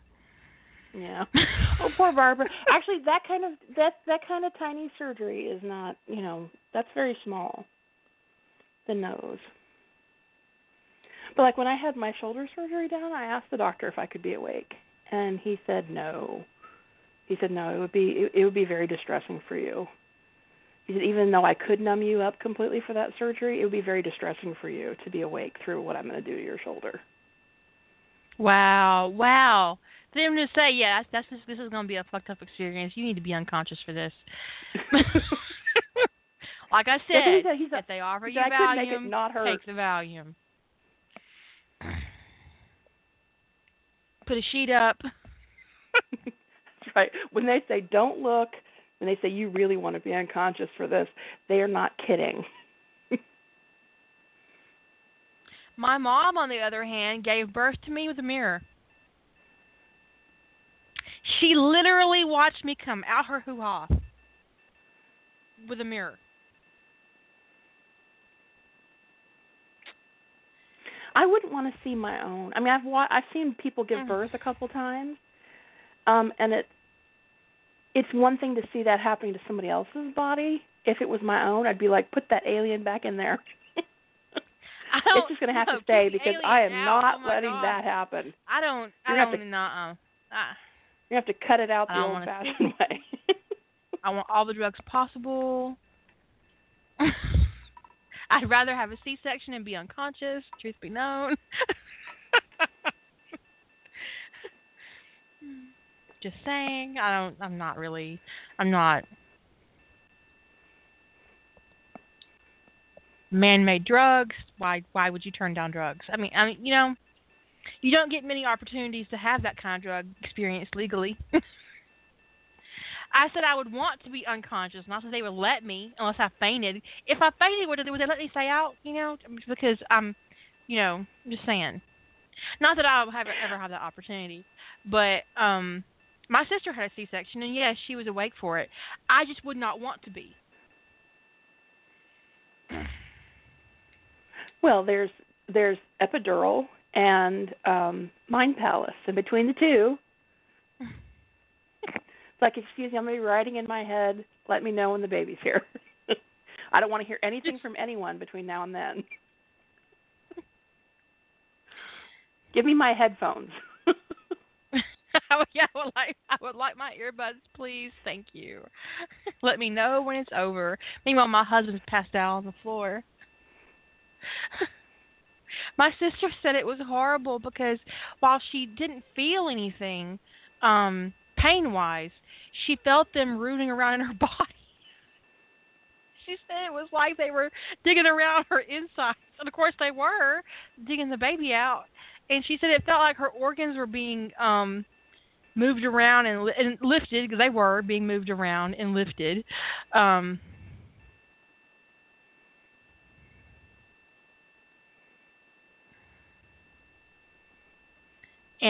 No, she...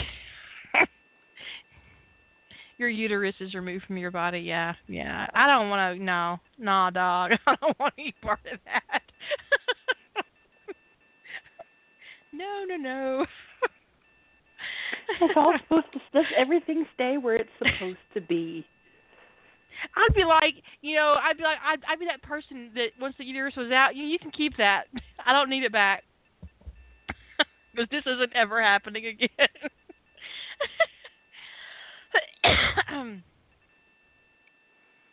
That's when Mom had my sister, and there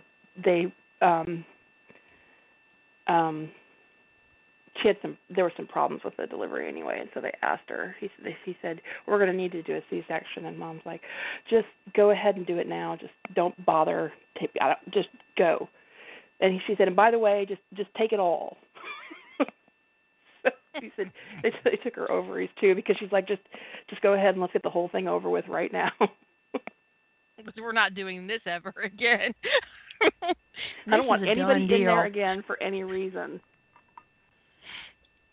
My sister did get, with her last C-section, because she had 2 C-sections. With her second C-section, she did get a hysterectomy. She said, you don't got to put anything back. go ahead and keep it. that you take out.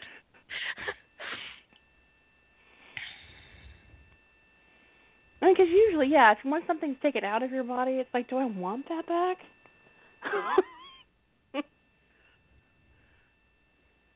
It'd be like asking if I want my gallbladder back. Not really. No, you can keep that. Not missing it.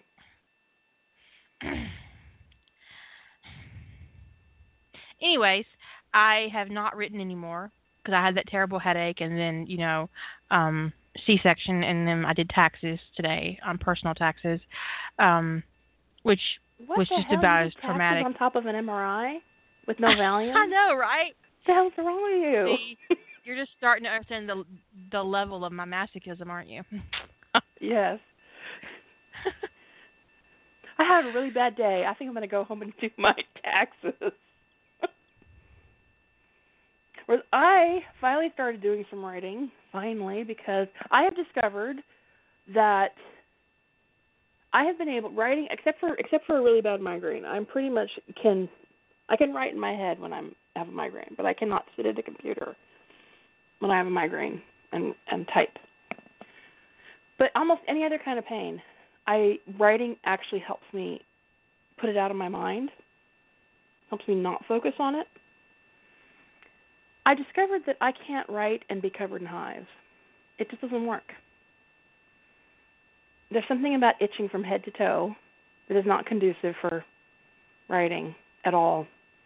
It's like, because, my hands touch the keyboard, scratch, scratch, scratch, go back to keyboard, scratch, scratch, scratch.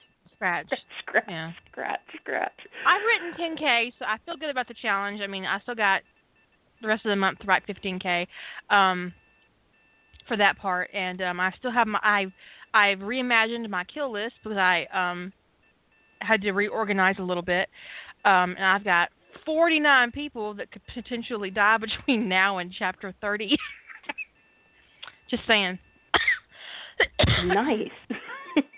I know, right? 49. No, but I got started on steroids today, and it's calmed the hives right down, and I feel like a new girl. I feel all new again. Like I'm not thinking about. Do you know what popped into my head? And this is going to date me and make you realize exactly how old I am. Like a virgin popped into my head immediately. I already knew how old you were. If you had sung it, I would not have been surprised. I'd have been like, "Yeah, go girl." You know what my sister and I watched today? We were doing it, had an 80s nostalgia moment. We watched Crawl. And, I love Crawl. Oh my God, I fucking love Crawl. There are big sections of that movie that I remember line for line, and then there are other sections where it's like, I did not remember this whole aliens from outer space thing. Anyway. Is this a new scene? I know. I was like, is this a director's cut? I asked her, did you get an extended edition or something? And she's like, no. I was like, do you remember the credits being the space travel thing? And she's like, no, but I'm sure it was. But anyway, I was... maybe we didn't watch the credits when we were young because credits. We were bored. Yeah, they were bored. We're done. But, happily ever after. Next movie. Rewind. I spent the whole movie making fun of the main character's pants. My sister's the original skinny jeans. Yeah, colon. My sister's like, I think that they want us to believe that that's leather. And I was like, let's be real. That's the 80s. That's like spandex. That's definitely spandex. And it's striped spandex, too. And she's like, and we spent the whole movie making fun of this guy's pants. I was like, well, being the 80s, he could go right from the set to jazzercise in those pants. Yeah, but where was the codpiece? I always thought they missed an opportunity without putting a codpiece in that costume. I'm just saying. Yeah, that was a missed opportunity. Yeah, it did. There was something kind of lacking in that way. Yeah. My favorite 80s movies, besides Crawl, I really, really love Crawl. I love Night of the Comet. Oh, Night of the Comet's a great movie. I love it. Girls just want to have fun. Exactly what we would do. Not really. Maybe. Yeah, I would definitely hit them all at some point. I'm not going to lie. I would. I would need clothes. Mhm. I don't have anything that currently fits the apocalypse. I would need new clothes. And The Last Starfighter. Oh yeah, The Last Starfighter.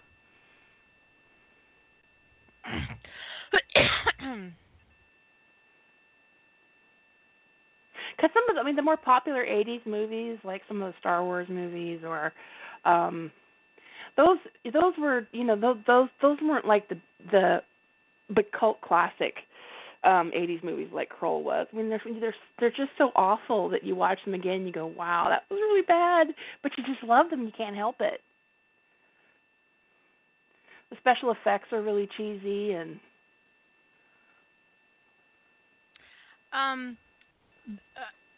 Barbara, you're talking about that fic where Hermione goes back in time and kills Tom Riddle and saves the magical world before she's even born. And when her future self comes through the train station, everybody kind of turns and looks at her because there's Hermione Granger, and she saves them from the Dark Lord. Yeah, that's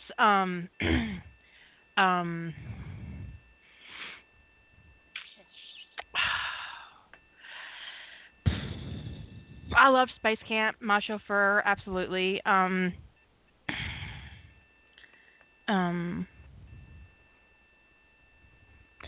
think My Chauffeur kind of inadvertently introduced me to incest.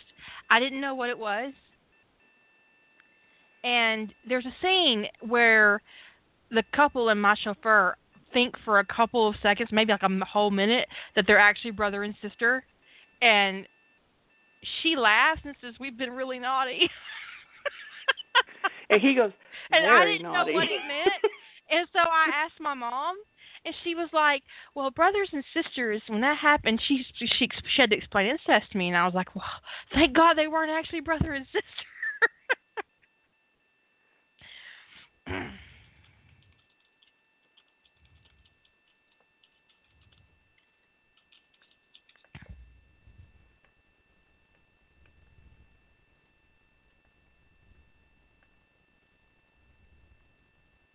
Are you looking for a fic? I was, but I can't. What happens is that she goes back in time, and the Marauders are in fifth or sixth, maybe sixth or seventh year, and she fixes Peter. She kills Tom Riddle, and she eventually dies. I mean, she dies in the past, and it's told from James Potter's point of view. And he comes to realize that Hermione traveled back in time and killed Tom Riddle because she was in love with Harry. And the future she came from was a nightmare. And she went back in time to save Harry, to make sure he had a good life. So she went back to the point where she could prevent all of it. And she did. It looks like some type of link. Yes, it's called Many Thanks by Mad M05. And it's on fanfiction.net. And it's an interesting it's interesting because of the point of view, and it's very bittersweet. Because when little Hermione comes through the platform onto the train station and everybody sees her, it's like the older Hermione is still lingering around as a ghost, and she interacts with her parents. It's really powerful. It's a great read. I really enjoy the character dynamics in the story. So. But it's called Many Thanks by Mad M05, and it's on fanfiction.net.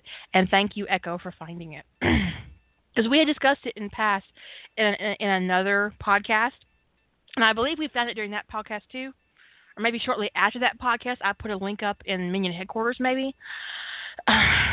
Because it took me a while to find it the first time, or the second time when I probably should put this in my. I should bookmark this shit so it's easier to find next time. If it's come up more than once, you need to bookmark it.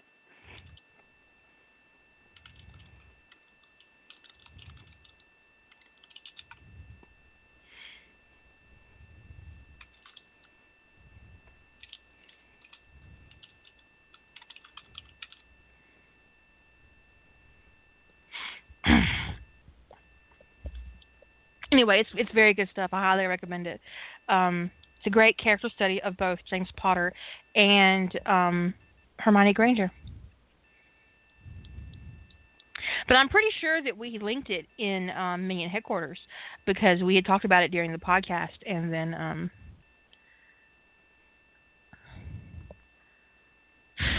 I lost my there it is. I lost my dashboard briefly.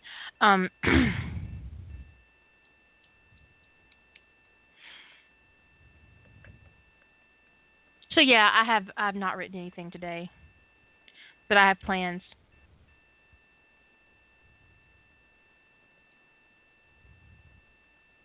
And I'm probably Team Winky.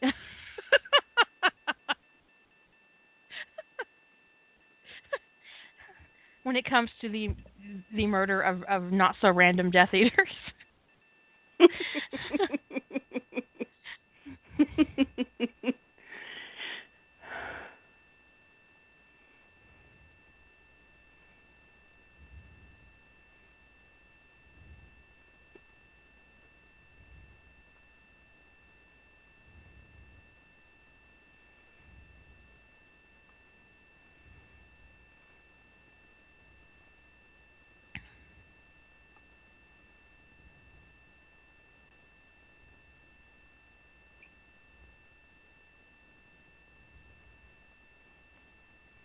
Yeah, I'm super on board with the murder board. It's going to be a lot of fun.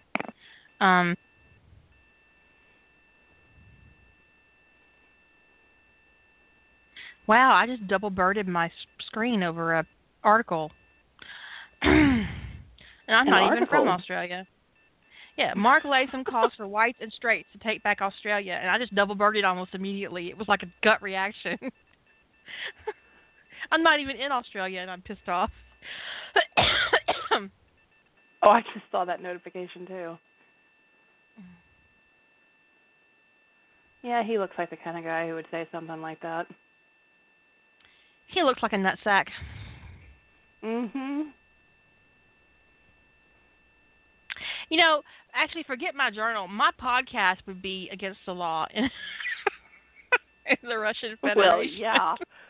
Yes, it would. On several fronts. Yeah. There's that whole podcast where I spent a good 30 minutes explaining anal sex. I'm sure that's probably considered gay propaganda.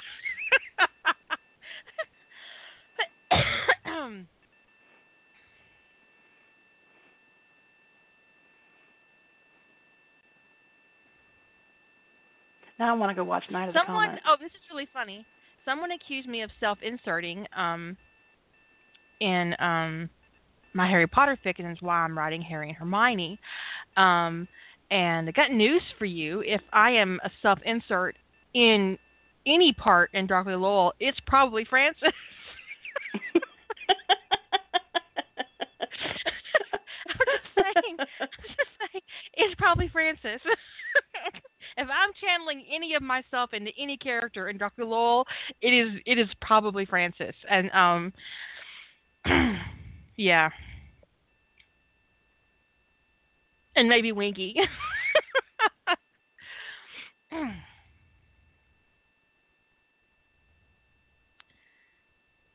Because if I was going to kill somebody and I was magical, I think the Nundu Preserve is an excellent choice. That or the Dragon Preserve. Just portkey somebody into some dragon pen. Oh, how'd that happen? Accident. Portkey accidents are just terrible. God, you just can't trust ministry-made portkeys.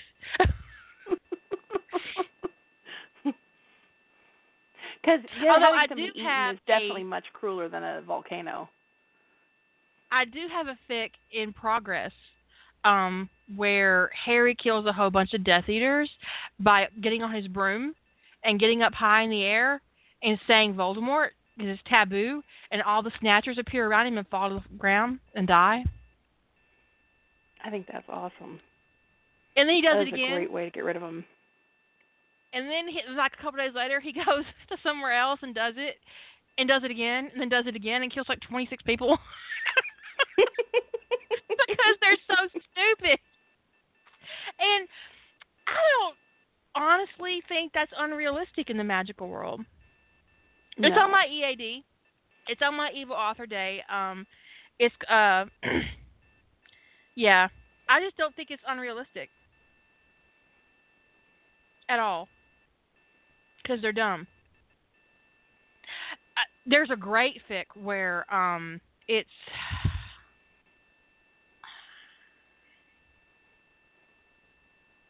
The Last Wish? Make-A-Wish. It's Make-A-Wish. And Death Eaters keep port keying in trying to kill Harry, but they keep, like, one time they port keyed on the wing of a plane. It got blown off by the air, by the current. And one time they port keyed into a hotel, and they ended up port keying into the pool, but the pool had a cover, so they got tangled up in the cover and drowned.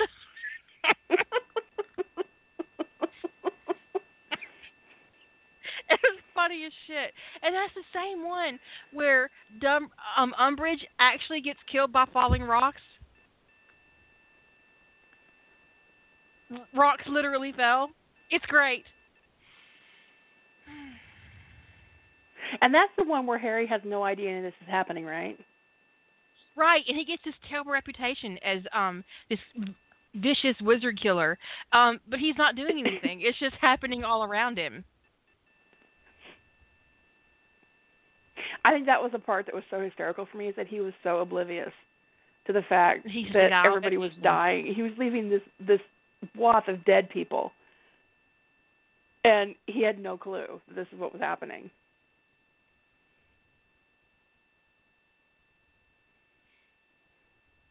And Mr. Black ends up getting invited to a convention and ends up capturing a whole bunch of criminals who were there to kill him because they think he's some kind of hit wizard or something. Oh, God, it's hilarious. You can't even... That's some serious entertainment right there. Whenever I'm in a really bad mood, I can go over and read that shit and just laugh my ass off.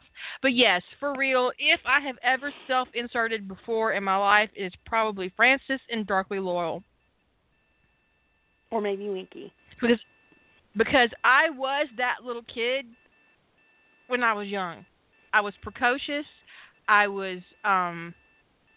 enjoyed being the center of attention.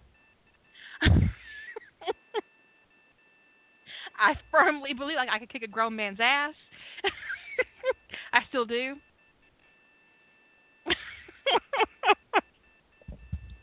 I read a story recently, because and they kind of all were...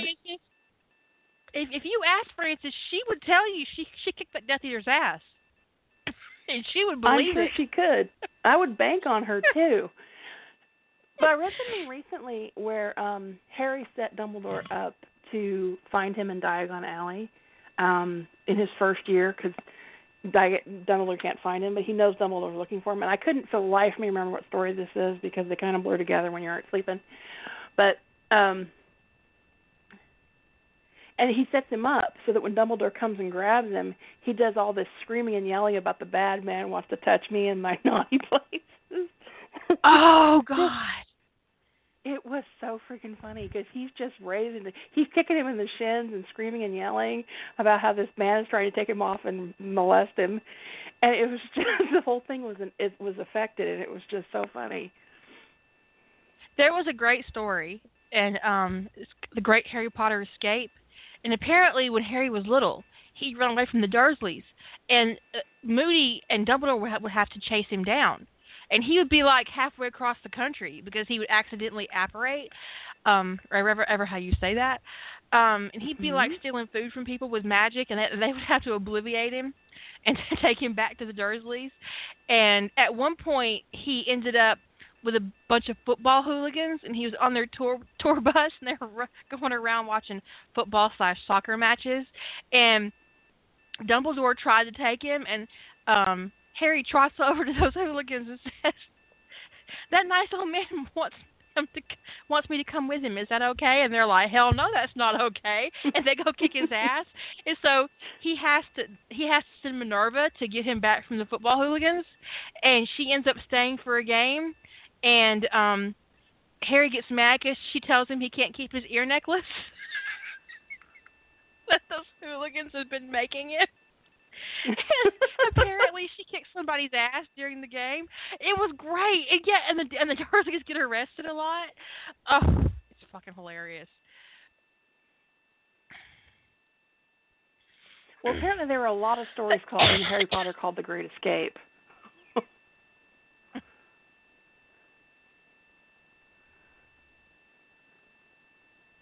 I read one once where Harry ran away, and he called the Dursleys and told them they had like an hour to get out of town before he called the cops and reported them for murdering him.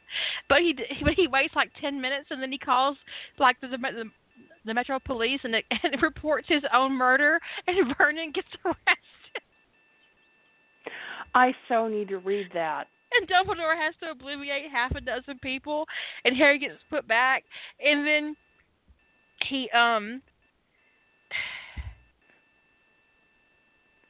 keeps reporting him for things like embezzlement and tax evasion and just all kinds of terrible things that don't actually have anything to do with him. That way Dumbledore doesn't show up. And so he gets like audited, and he almost loses his job. And, it's hilarious. We're down to 90 seconds. But seriously, you dudes, stop being dumb about LiveJournal. Because you need to take it very seriously. You're going to lose all your shit, and then you'll have only yourself to blame. Take it seriously.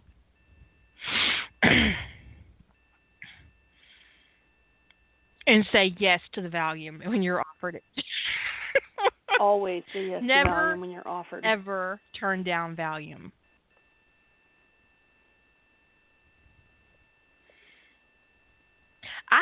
I migrated and then I deleted. Absolutely, because you don't want to be subject to, because I don't even know what they mean. I don't know. I just don't think it's safe to keep it on there. That's just my personal opinion. Julie, what do you think?